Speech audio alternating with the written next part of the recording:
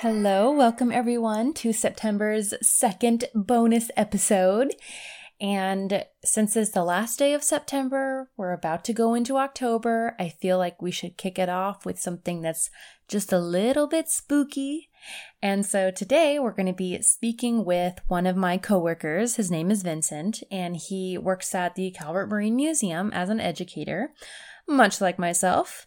Except he has the day hobby of going through really, really old documents, and a lot of them. So what Vincent's going to talk to us today about is a few stories that he's read throughout his research. He was doing a lot of work researching land deeds in Calvert County, which is where our museum is, in Maryland. And he basically went through thousands and thousands and thousands of pages of documents of these land deeds. And in his other spare time, he also reads a lot of Maryland folklore. So what this episode is kind of a bonus episode, so some extra content that's not necessarily museum with two specific artifacts, but history nonetheless. And he's going to be talking about some of the amazing folklore stories that he has, and then kind of talking us through how he was able to find factual evidence of some of the stories through his research, through his deed work. So it's kind of this fun combination of folklore meeting its realization in history. And it's a lot of fun. I really enjoyed doing this episode, and I think that you guys are going to like it. So if you like this kind of bonus content, consider come November, I'm going to have the Patreon all set up and ready to roll out with fun episodes like this, these bonus episodes. So here's a little taste, and I hope that you guys enjoy it. If you want to see pictures or episode links or anything like that, you can always visit www.curatorschoicepodcast.com, and you can check it out on Facebook and on Instagram. So let's go ahead and get started and hear a little bit from Vincent. All right, so I started at the Calvert Marine Museum in May of 2019. Okay, so you've been there for a few years now. Mm-hmm. And through that, you got a grant to study old stuff that you already do anyways. No, that was for a whole different museum. Oh! That's how I got into deed research. So basically you're a trader. You switched museums. I didn't switch museums. I worked multiple jobs. Oh, I'm a millennial. That's what we all do. Right. So what was the project for that? So when I graduated high school, I got a part-time job at a local museum in North Beach. And it's called the Bayside History Museum, and they just held the area of the little resort towns because nobody was doing that. And through them, I learned how to do archival research and deed research, land titles. I mean, you name it, that's what I was learning how to do. And we always got people that would come in and say, I had an aunt so-and-so who lived here in like 1964. Where did she live? And Wow. It's like, okay, cool, right? Yeah. Do you know how many thousands of people probably lived here? So there was always that question of, can we help them? The answer is yes. Through a lot of extra work. Right. But there's like that asterisk at the end. It's like, it'll take a while to get through it. So if you look at land records, they're all available online. You just have to make an account with the state. It's free. So can't beat that, right? Mm-hmm. So I made an account like 6 years ago so I could start learning how to do this and working through it. So I've learned all the idiosyncrasies and how it's, works, doesn't work. And I had a wonderful lady, her name is Susie. She taught me how to do this. She'd been doing it for like 40 years. So it was like great learning from somebody who knew what they were doing. And so in order to look at the oldest deeds, they are not inventoried. You can't search them by name. So if you have like a property, like a person's name, you can't search past 1968. So why is that? They Just didn't have the records, or they hadn't digitized the records? What I think happened is they got a grant to digitize the records. So they went through and they scanned every single page for all of this stuff. And then it's all digitized, so you can look at it online from your home computer. You don't need it to go into a courthouse or something. And I would assume that they got another grant and they had somebody go back and inventory it up to a certain year, and then they ran out of money. And then it just got cut off at like 1968 arbitrarily. Because there's no real reason it should end at that date. It just kind of does. did. So I feel like they just haven't appropriated money to go back further. And I'm not sure about other counties because I've only focused on this one, Calvert. But we're a small county. We're actually the second smallest county in the state. So that makes it easy enough because there really wasn't much going on here for a couple hundred years. So in order to find those earlier deeds, I found the land record from when the company who established the town, who laid out the plats, who did everything, bought it from the farmer. And so I knew you couldn't sell any lots before then because it just doesn't exist. So you start from that date, and I started reading page by page by page all of these books. I started November 1st of last year, and I ended about 3 weeks ago, just because school's starting and I had other stuff going on. I read 75,000 pages and created 6,168 abstracts of deeds. And that was only up until 1953. So there's another 15 years and another 100 books that I'd have to read through in order to even get to where you can start searching by name. Oh my gosh. And so I don't know when that'll happen because grad school and all that's coming up. But it's a start. So you made these abstracts, and basically now you kind of have a searchable form that you can look for the name. So if Susie wanted that name, she could just look in, and these are all online, I'm guessing? It's going to be online. So I made a bunch of Word documents. It ended up being over 700 pages of Word documents of abstracts. Because I pulled out the date that the deed was made, its reference number, so it has the clerk of the circuit court's initials, the book number, and the page number. So with that, you can find it on your own. Who bought the property, who sold the property, the description of the property, and then how much money, if that's any kind of detail in there.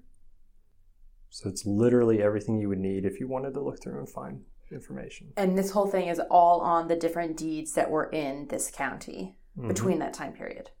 Yep. Wow.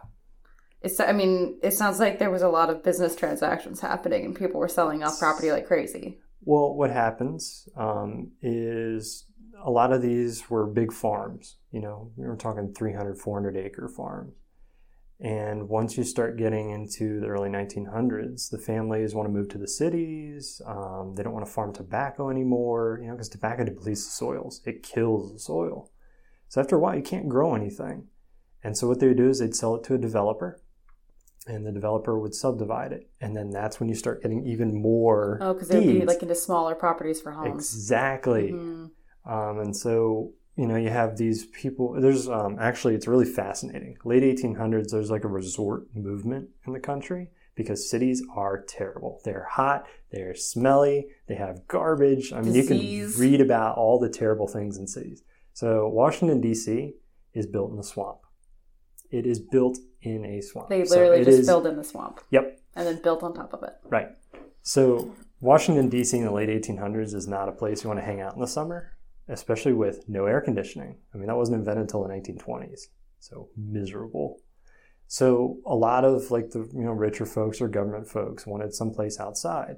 Ocean City didn't really exist as a resort to go to unless you really had money, because you had to take a train to Annapolis, a steamboat across the bay, and then another train over to the eastern shore, and then you had to take a sailboat to Ocean City because it's on an island. And for reference for people who might not know exactly what we're talking about getting from Washington, D.C., which is north of here, down to Maryland, which is where we are now. Yeah. And Ocean City now, I haven't been there myself, but I hear literally everyone talking about going to Ocean City for bachelorette parties and for vacations. So even still today, it is the hot spot of many, but one of the main hot spots in Maryland for people to go for a vacation. And it's a day trip. It takes 2.5 hours to drive there from here. So instead of literally a whole day of travel, now it's 2.5 hours. So that's why everybody goes there. But back, then you couldn't always take off that amount of time. So developers would come along the different parts of the shoreline and buy out farmers who were like, yeah, I'm done. My ground is no good anymore because I completely depleted the soil. Exactly. What's crop rotation? Right, yeah. No, what? Weird. So they would sell to these developers and they would just create these seaside resorts. And then they would advertise in papers, hey, come down and buy a lot for $300 if it's waterfront, $100 cheap, the prices fluctuate. But there's a lot of big dreams, and there was a lot of these little towns all over the place. I mean, Anne Arundel County had like 60 of them. Yeah, it's wild. So Calvert, as far as I know, nobody's ever researched that part of its history. And it's just because I don't know if there's no interest or people just don't want to do that kind of legwork. I mean, I feel like it also has something to do with people not wanting to read through over 10,000 pages just for fun. Yeah, that's not everyone is as big a nerd as you. And that's why I wanted to do this, because I knew nobody else would want to. I mean, if you just want to know, hey, where's my aunt's house? You're not going to sit there and read through all the deed books to try and find her name. Nobody's got the time, and then nobody wants to. That's a lot of work. So it was something interesting to do, and it's definitely, because I'm going into historic preservation, it's something I needed to learn. And it's definitely given me a good leg up because now I really understand how it works. And you have a cool project underneath your belt that you can reference. Be like, hey, look at how great I did. And one of the fun things that's aside is as I was going through and I was making these abstracts, I kept a list of all the interesting things that I would come across in the deed books. So like nobody thinks about it, but they had ice ponds because that's where you would carve your ice out in the winter and you would store it in an ice house for the summertime because it didn't have refrigeration. And you couldn't get ice from like the city because it would melt by the time you even got to your house. So I made note of that. Any of the kinds of manufacturing, the blacksmith shops, different stores, just stuff that doesn't exist anymore. Mills. You used to take your flour and your grain down to get flour out of the mill. So I took note of where it mentioned those in the records. Different companies, canneries, because the seafood industry used to be huge here. Shipyards, because none of those exist anymore. So I just kept notes of every of those little idiosyncrasies, the little fun facts on the side, just so I could come back later and reference it. And sometimes really cool names. So like one of the names I came across was Coffin Bottom Ravine. Was a person's name? No. But it's literally just a geographic feature called Coffin Bottom. It sounds dark. Yeah, I have no idea what the story is there. Maybe there's some kind of record somewhere and I can figure it out later. But I made note of it because it sounds interesting. Yeah. Well, and that works out perfect because that's actually what you brought for us today is kind of just a few of these really wacky stories that you found out. And what's perfect is some of them even relate back to some of the items that we have at Calvert Marine Museum, which is where we both work. Right. So, what do you got? So I have a couple of stories. And they're not like all the most interesting because all of the stories are interesting. I mean, I've made a list of 60 or 70 legends of Southern Maryland. And it's just ones from all these different books that I read because that's what I do for fun as I collect folklore books, especially Maryland because I grew up here. So it's easy enough, right? And I just picked a couple that I thought were interesting and they're all Southern Maryland related and mostly Calvert related. Although I listened to your podcast and I heard the Mud House, so I had to bring a ghost story I found about the Mud House. Oh, that's cool. Just because it's a good follow-up, a little flavor to the stories. So I brought 4 or 5 different stories here. So one's about the Mud House. One is about Drum Point Lighthouse. There's a couple of different things I came across in like archives and stuff. It just kind of poked out, amidst the what was it like living on a lighthouse? What were your duties and whatever? It's like, wait, what were the weird things that happened? And then the guy's like, oh yeah, this. And then just never came back to it. And it's like, how can you just drop that? More details. Right. Then there's a story associated with Calvert called The Devil's Woodyard. And when you read the story, it's published in a really large volume. It's kind of there. It's like somewhere in the woods in Calvert County. And if you've ever been to Calvert County, there's just trees everywhere. So it's like, what does that mean? Somewhere, right? And then the Steamboat St. Mary's, which we have artifacts from in the Calvert Marine Museum. And one of the artifacts is there because the steamboat actually burned to a crisp. And the artifacts fell in the water and somebody recovered it later and then donated it to the museum. Oh, that's perfect. So just all ties in, right? So can we start with the Mud House one? Yes, we can start with that one if you'd like. So the ghost story associated with the Samuel Mud House, you can go online and find like rumors and like, oh, there's footsteps. There's the usual ghostly, haunting kind of stuff. Mm-hmm. And that's cool and all. But I actually came across a ghost story about the Mudd House that wasn't specifically about the house itself. It was about his granddaughter. Oh. So his granddaughter is Louise Mudd Earhart. And she had vague recollections about him, there's a family portrait of him, so she knows what he looks like. And in the 1960s, she was living in La Plata, so his home's in Waldorf, so it's not too far by. And her brother was actually still farming the property. He wasn't living in the house, but you could still make money off the land, so he was putzing around.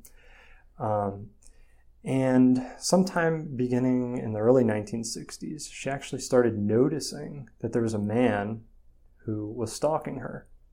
She would see him running on her property, and when she went to go look for him, nowhere. And this was in La Plata? And this was in La Plata at her house, not the Mudd House. It was at her own personal house. Okay. There'd be knocks at the door, and she would open it, and there'd be nobody there. And it finally culminated into the man getting into her house, and she actually ran into him. So I can't even imagine how... ran into him, physically ran into him? Yes, he came right by her, and she just jumped out of her... I would jump out of my skin if that happened, right? Yeah. So she got her dog and searched the entire house. He was nowhere to be found. And it was the first time she really got a good look at him. So as she was thinking it over, she realized it looked exactly like her grandfather. He had come back to visit her. And she speculated that it was because the family home was deteriorating. It was falling to pieces. And so she started to restore it. She got, people to come in to do, fix up the kitchen, to fix up the walls, make sure it wasn't falling down. She said the more work that she did, the less he visited. But when she would slack off, grandfather would come around to say, hey, we're supposed to be doing this, taking care of the property. And so that's what basically saved the Mudd House. There's so many ruins of farmhouses in southern Maryland. So many homes that kind of just collapsed in on themselves. People just leave to the elements. But the Mudd House, as you've seen, is beautifully restored. Mm-hmm. It's a lovely little museum. And it's all because of Dr. Mudd's granddaughter and his visits and, encouraging her to save a piece of family history. Well, really nation's history. I mean, honestly, yes. It's even bigger than just her. So where did you find this story? So this story, it's in a fun little book. It's called Ghosts and Haunted Houses of Maryland. It's written by a lady named Trish Gallagher. It was published in 1988. So it's 40-ish years old. And she went around and did she interview the granddaughter? That's what it sounds like. The way she writes these stories is more of a personal, just this is how the story goes. And it doesn't say she interviewed, but I can't imagine how she got the story out of her without talking to her in person. Mm-hmm. Because, you don't really just go around sharing, oh, yeah, I saw a ghost, and that's why I decided to save the house. Some people aren't really that receptive to a story like that. Yes. But, obviously she felt comfortable with Miss Gallagher and told her about all these, these sightings and how she wanted to save the house. So it's a fun little volume, and it has hand-drawn illustrations in it. Oh, wow, that's awesome. It's just fun with a ghost book, Yeah. And it's got a great cover on it. Oh, it does. Oh, that's so neat. What a cool tie-in, too. What I'm really finding with this podcast and speaking with a lot of different people, even all over up and down the coast, mm-hmm. and even, I've done some in other states, but it's so crazy how intertwined history is. I'm how much everything mixes together in weird places that I wouldn't imagine. And hopefully the listeners are catching that too, because it's really, really cool how things just randomly pop up and you see something. So, mm-hmm. All right, what's our next story? All right, so I think the next one we should do Drum Point Lighthouse, because it's at the museum we work at, right? Mm-hmm. And what's funny is when I first started working at the museum, I'd read these ghost stories. they were in the back of my mind. But nobody at the museum admitted anything. They're like, nope, it's not haunted. And all the millions of times I've been in the lighthouse, I've never experienced a thing. I've never seen anything out of place. I've never heard footsteps. I've never seen anything. I go up, open the lighthouse, close it at the end of the day, come in the next morning, nothing. So I don't know how true these are. Maybe it's people's imaginations wishing the stories on. But I did find a couple of interesting things, while reading different folklore books and doing research. So I was actually looking through the archives at the Calvert Marine Museum for information on oystering. And so this was a completely different topic, but I came across the papers of a lady named Paula Johnson, who went out and talked to all these different watermen in the 1980s to record their stories, because they were a dying breed even back then. And so it was really neat to hear these guys, firsthand accounts. Well, slipped in among these papers was an interview with a guy named John Hanson. And he was a keeper at Drum Point Lighthouse for about 18 months when it was turned over to the Coast Guard, so the late 1950s. And she asked him the standard question about, what was it like to work on a lighthouse? Did you live there and this? And then all of a sudden in like one paragraph, it's like, was there anything strange that happened? He goes, when I first got there, the keeper that was in charge, his name was Dawson, told me that one of the other keepers, previously had been found dead under the lighthouse. And they never figured it out. But he was just kind of floating there, half in, half out of the water. And then there's nothing else about it. And it's like no follow-up of like, yeah, this was true or this is just a story. Which I thought was hilarious because it's like, I can only imagine how this guy was. He was a Norwegian immigrant. He was an immigrant to this country, joined the Coast Guard, and was a lighthouse keeper here. So I can imagine a gruff Norwegian waterman just like, oh yeah. They found a dead guy down there. A dead guy, right? But one of the things that his supervisor, so Keeper Dawson, had told him was, there's a noise you might hear every now and then. I've heard it when I was on the lighthouse, and you'll probably hear it too. And Hanson said, sure, whatever. And he was left at the lighthouse for about a week. So about 4 to 5 days into his stay, when he was there by himself, he heard something that sounded like scraping or rustling, just a really odd noise. And so he said he searched the entire lighthouse, all the way up to the lantern room, down below to storage, but he could never figure out where the sound came from. And eventually it kind of died off. And then about 4 to 5 days later, it started up again.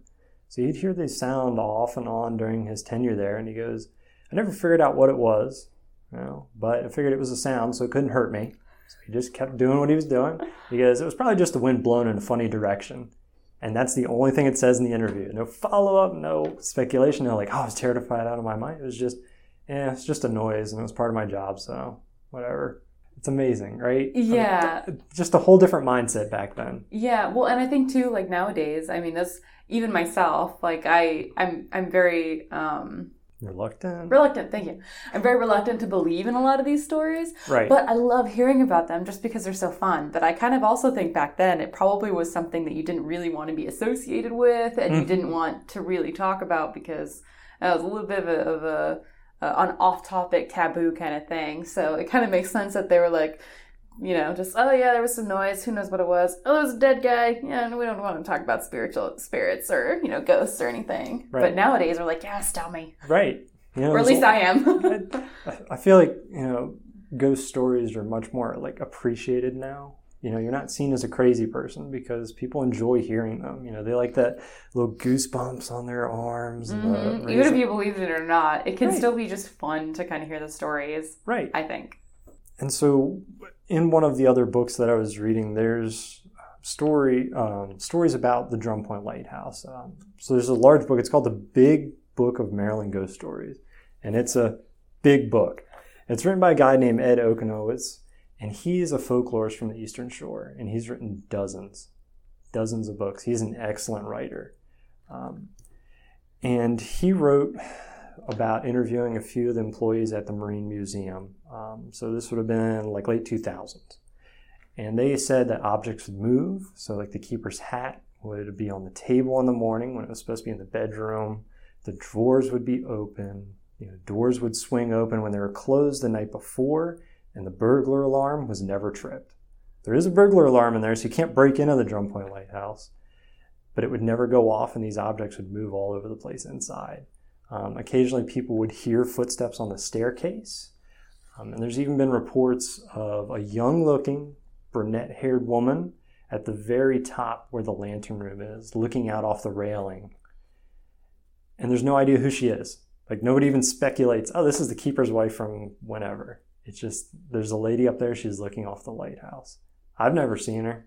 I think it'd be kind of cool, but I mean, I can't attest to any of these ghost stories, but older employees apparently experienced some things in the lighthouse. Yeah, so this next story it's a really fascinating mix of folklore and research.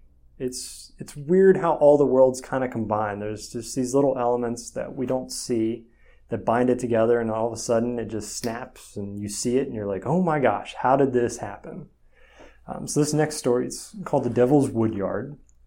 And it was kind of like a favorite of mine just after I first read it, because it's kind of goofy, but it's also fun at the same time, right?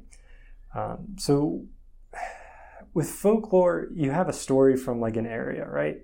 And I'm sure that when it first starts, there's lots of details. It's chock full of names and where did it take place and what year and all that. But as you tell a story, you kind of lose elements. People change it up to make it scarier, or they forget something. And there's no telling how old this story is. There's no date associated with it. But we can assume probably in the 1800s in Calvert County. In 1800s, Calvert County is like backwater. It's like 1700s, like rest of US kind of. So it's very rural. So just imagine lots of farms. There's huge sections that were cleared out, so you could actually just stand and look for miles up ahead because there's all farm fields. And you maybe would have had trees around the edges to mark borders, maybe in the ravines on the sides, where you couldn't really log or farm. So there's no point in cutting it. So this story comes out of Calvert County, and it's in the big book of Maryland Ghost Stories. And it's about this place, the Devil's Woodyard. And Ognowitz does the best description of it, right? So supposedly, the devil would meet with covens of witches on Friday nights under a full moon. So it's only a few times a year, and on Halloween night, because everything's Halloween night, right? I mean, All Hallows Eve, it has to be done then. And he must have clones, because he's like everywhere on Halloween night, There must be like millions of devils just kind of running around meeting with all these witches. And so I like the description in this book. It says, the band of unearthly revelers would mix potions and cast spells, call out curses, and pay tribute to their fire-breathing, red-eyed master. And so, you can just imagine these dark woods, and, there's maybe a bonfire in the distance. You can see this little glowing light, and witches just dancing around with goblins and all the other devil's minions, and they're just bringing hell to earth, basically. But only on Friday nights, at midnight under a full moon. I mean, they probably have day jobs. Right, yeah, they're doing something else, right? They're probably seamstress up the road or something. So one night, a local pastor told his friends and family that, he was going to drive out these spirits. He didn't like that the devil was so close to home. So he declared, I'm going to go into these woods and clear them out. And he disappears into the woods. A short while later, they hear a piercing scream in the night. And what do you do when you hear a piercing scream at night in the 1800s? You run home. You don't have flashlights. You're running home. So they sent out search parties to look for him, but never found a trace of him. And afterwards, people just avoided the area. There were stories about travelers who were from out of county, who they would find wagons, supposing that they got dragged into the woods and sacrificed, to the Lord of Darkness. And it's like, wow, that's terrifying. I mean, especially if you back then, I mean, that stuff was very much so a part of everyday life. It wasn't folklore. It was considered truth. Right. And, there's no doubt in my mind that people probably did disappear, because you're talking about dirt roads in forests in, very less traveled, places than they are now. I mean, today we just have cars zipping around everywhere. But back then, you're traveling at a slow pace. You're not running. You're just plodding along, trying to get somewhere. So, just imagine a wagon tipping over in the woods down a ravine, and nobody ever finds you because it's heavy brush. And it probably happened all the time. Who knows? But these are the stories associated with the history of Calvert County. And I always just thought that was kind of a neat thing to think about as I was, learning more about Calvert's history. And related to this deed research earlier, right? This is where research brings folklore to life. It brings these elements out of the darkness. So as I was reading through the deed books, I was, keeping notes of the interesting things that I would come across. And back in the 1800s and 1700s, you named your properties. You gave them nicknames. So there's like Letchworth's Chance, which is up by Plum Point. You have Rowsby Hall, which is down here in Solomon. It's just creative, fun names. And that was so you could tell each piece of property from the others. You're like, oh, you go down to Addison's Addition, take a right and go this way. It just helped to distinguish these places. So every now and then I'd come across the names of these old plantations. I just take note, so I can go back and look at it later. Well, I came across a deed that was written on August 21st, 1823. And it's from a lady named Anne Grover. She sold about 80-ish acres to a man named Isaac Smith. It was 2 parcels of properties. One was called Rocky Point. I was like, all right, so it's got rocks along the shoreline somewhere, right? But then, as I'm reading, it literally says in this deed, the Devil's Woodyard. It was a real place. I about fell out of my chair. I was like, I know this legend, and I'm looking at a deed book. It's in the county courthouse of records, the state of Maryland. It's proof that this area existed. The Devil's Woodyard was a real place, and it says so here in 1832. And what's even more remarkable about that story is that the courthouse here in Calvert County burned in 1882. All of the land records from before that time were turned to ash. So the fact that somebody had a deed and took it into the courthouse to get it recorded later on itself is a miracle. But the fact that one that says Devil's Woodyard was saved and brought to the courthouse and recorded so that I could see it here in 2021 just kind of blows my mind. This bit of folklore is brought to life. It's right here. It's real. It was a real place. By pure luck. By pure luck. Yeah, by pure happenstance. And it's all these little fibers coming together to make it possible. But what's even funnier about this story, right, is as I'm going through, so Rocky Point is still the name of that area. It says Rocky Point Branch is the little creek that runs through, and it's Rocky Point is that area, right? So as I'm going through later deeds, I'm in like the 1930s-ish, and I come across this deed from a gentleman selling his property to the Young Men's Christian Association of Annapolis. And what piece of property are they buying but the land next to Rocky Point, the Devil's Woodyard, a YMCA camp in the Devil's Woodyard in the 1930s. Where else would you put a YMCA camp, but if not in the Devil's Woodyard? Right, in a hexed forest, right? You need some kind of cursed land to put your scout camp in, right? So they were there for about 20-ish years, and they sold the property to a guy named Louis Goldstein. And he sold the property to the Boy Scouts. So now there is a Boy Scout camp in the Devil's Woodyard. And to make it even better, they were only there for about 5 years. They sold it to the Girl Scouts. So the Girl Scouts had a cursed campground in Calvert County. It fits in with all these nice stories about haunted, cursed campgrounds. And how perfect, because every camp that I've ever been to, there was the legend of the woods near the campground, right? And so, you got to think that those are like all fireside stories or whatever. But I can only imagine, well, now I'm kind of like smiling and laughing about how they probably told those same exact stories at these campgrounds, little knowing that this was the cursed, hexed, witch haven of the Devil's Woodyard. So all their stories had some basis in fact, and they didn't even know it. Yeah, that's awesome. And it's fun. To me, that kind of more humanizes the story because you can pinpoint it to a place. It's no longer just, my grandpa made up this story about the haunted woods.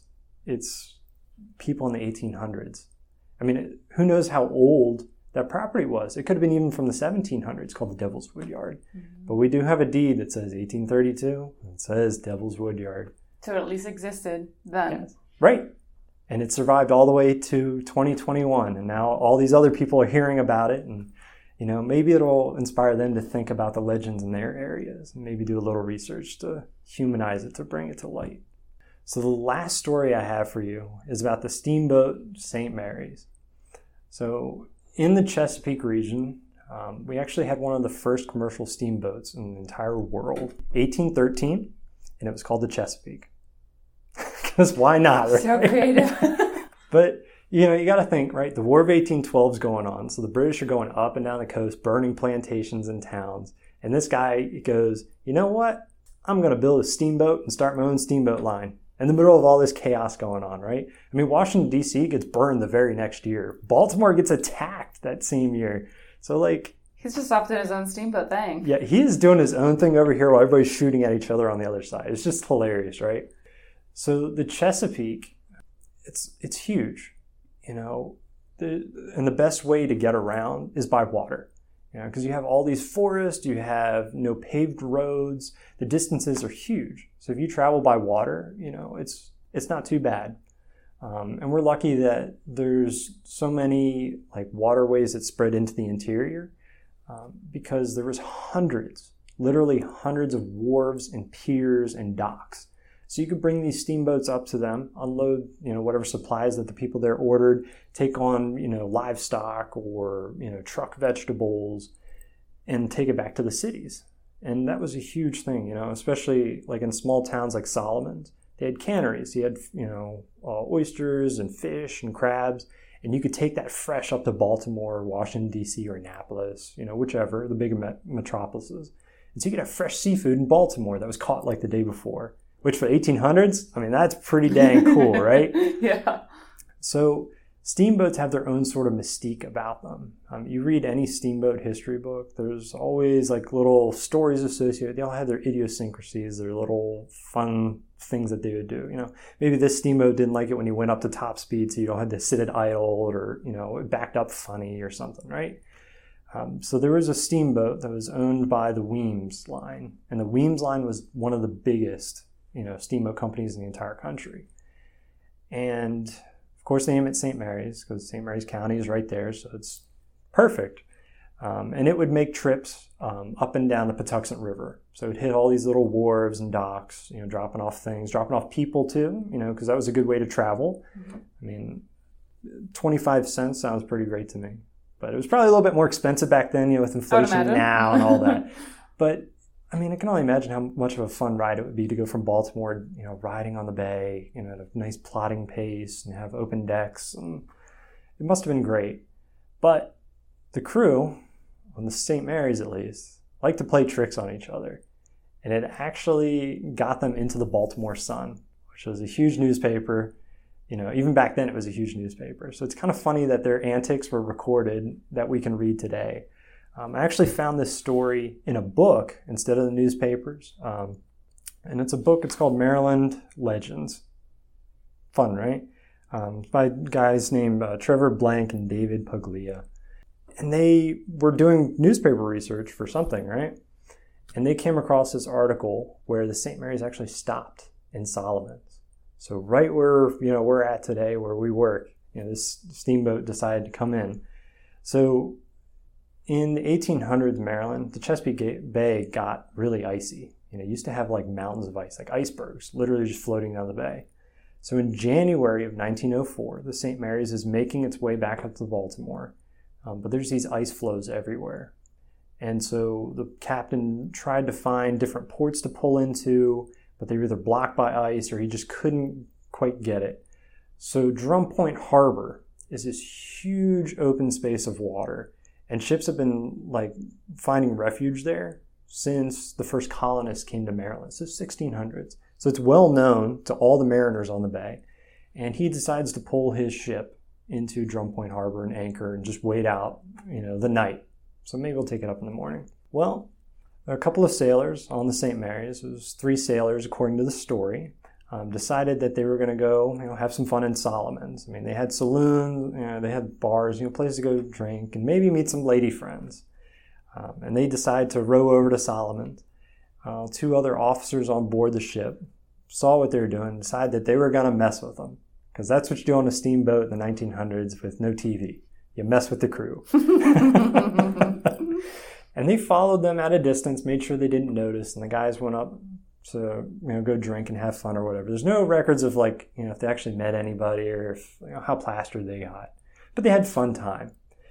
And Solomon's, it's sort of like a mixed bag, right? It's a seaside little shipyard building place. It's very industrial. So it's a lot different than what it is today. And back then, you had a lot of watermen who were transients. They would come in to work for a while, leave. A lot of workers who come in, work, leave. And when they would die, there was nobody to claim the bodies. And a lot of these guys just had the shirt on their back, so it's not like they had money for huge funerals or to get shipped off wherever. So they would end up just being buried somewhere along the waterfront. There's a little island in the harbor that they used to just bury people on that had no other place. And because there's no erosion control back then, you'd have storms that would come in and occasionally unearth parts of these bodies. So you could find bones just all over the beach of people. I can only imagine how gross that was, or just terrifying, just be like, oh, hey, it's a hand. And so Solomon's at night, I imagine, had to be spooky. So walking along the shoreline, right? You have the moon up above. You have all these oyster shells from the canneries, so that white light's reflecting off of it. It's kind of got like an eerie little light glow off these white oyster shells. And then you have the bones bleached in the sun.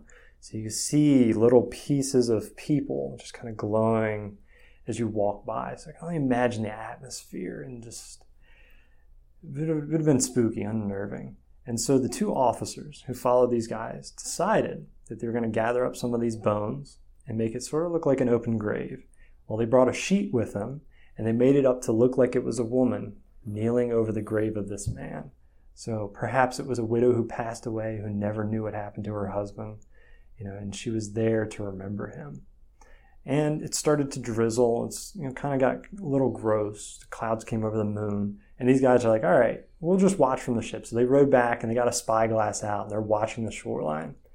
Well, about midnight, the three sailors had a great time. They're a little tipsy, and so apparently they did find the alcohol. And they come around the corner, and they see this figure on the beach kneeling over the bones of a long dead sailor. And they freak out. They kind of run towards their rowboat, and one of them stops. His name is Thomas. He stops and he pulls out a gun. He says, if it's anything to hurt us, put your hands up. And of course it doesn't respond. It's a sheet. But he doesn't know that. He thinks it's a real ghost there to get them. He repeats his command once more, and when he doesn't get a response, he gets kind of jittery and shoots into the air. And then with that, he's off. He runs into the boat. They row back furiously. The description is, they rowed as if the phantom were chasing them across the waves. Which I can only imagine how funny that was for the two guys on the steamboat watching their comrades come back. Furiously, drunkenly. Like rowing back to your ship. And so they get aboard, and they get back to their berths. Don't tell anybody what happened. The next day, they're a little bit more sober. And then finally, the officers come over and explain what happened, and they're probably laughing their butts off, and just at the expense of these guys. And to make it even more hilarious, someone on the ship anonymously wrote a poem about the whole encounter and published it in the newspaper to embarrass their friends. And this was in in the Baltimore Sun. So imagine like a newspaper with distribution to like several states, and all of a sudden your name is printed on there that you were scared of a ghost in Solomon's, Maryland. Oh. Okay, so along with all of the documentation that Vincent gave me, he also provided the actual poem that was printed in the Baltimore Sun. And I wanted to read it to you guys really quickly just because it's kind of fun, and I thought that it'd be unfortunate if you guys missed it. 'Twas in the midst of winter of the year 1904, the old St. Mary's couldn't make her run to Baltimore. Her gallant Captain Davis drove her here and drove her there, but all in vain. The ice and mountains plugged her everywhere. He turned about and sought a berth, which all wise captains know, that little wharf they call Drum Point, where strong winds never blow. The harbor looks as peaceful here as whiskey in a saucer, but truly here is little peace and very little losser. For, you must know, along the shore grim coffins strew the sand. Here you will see a dead man's foot, and there a dead man's hand. Therefore, should you parade the shore, you must use circumspection.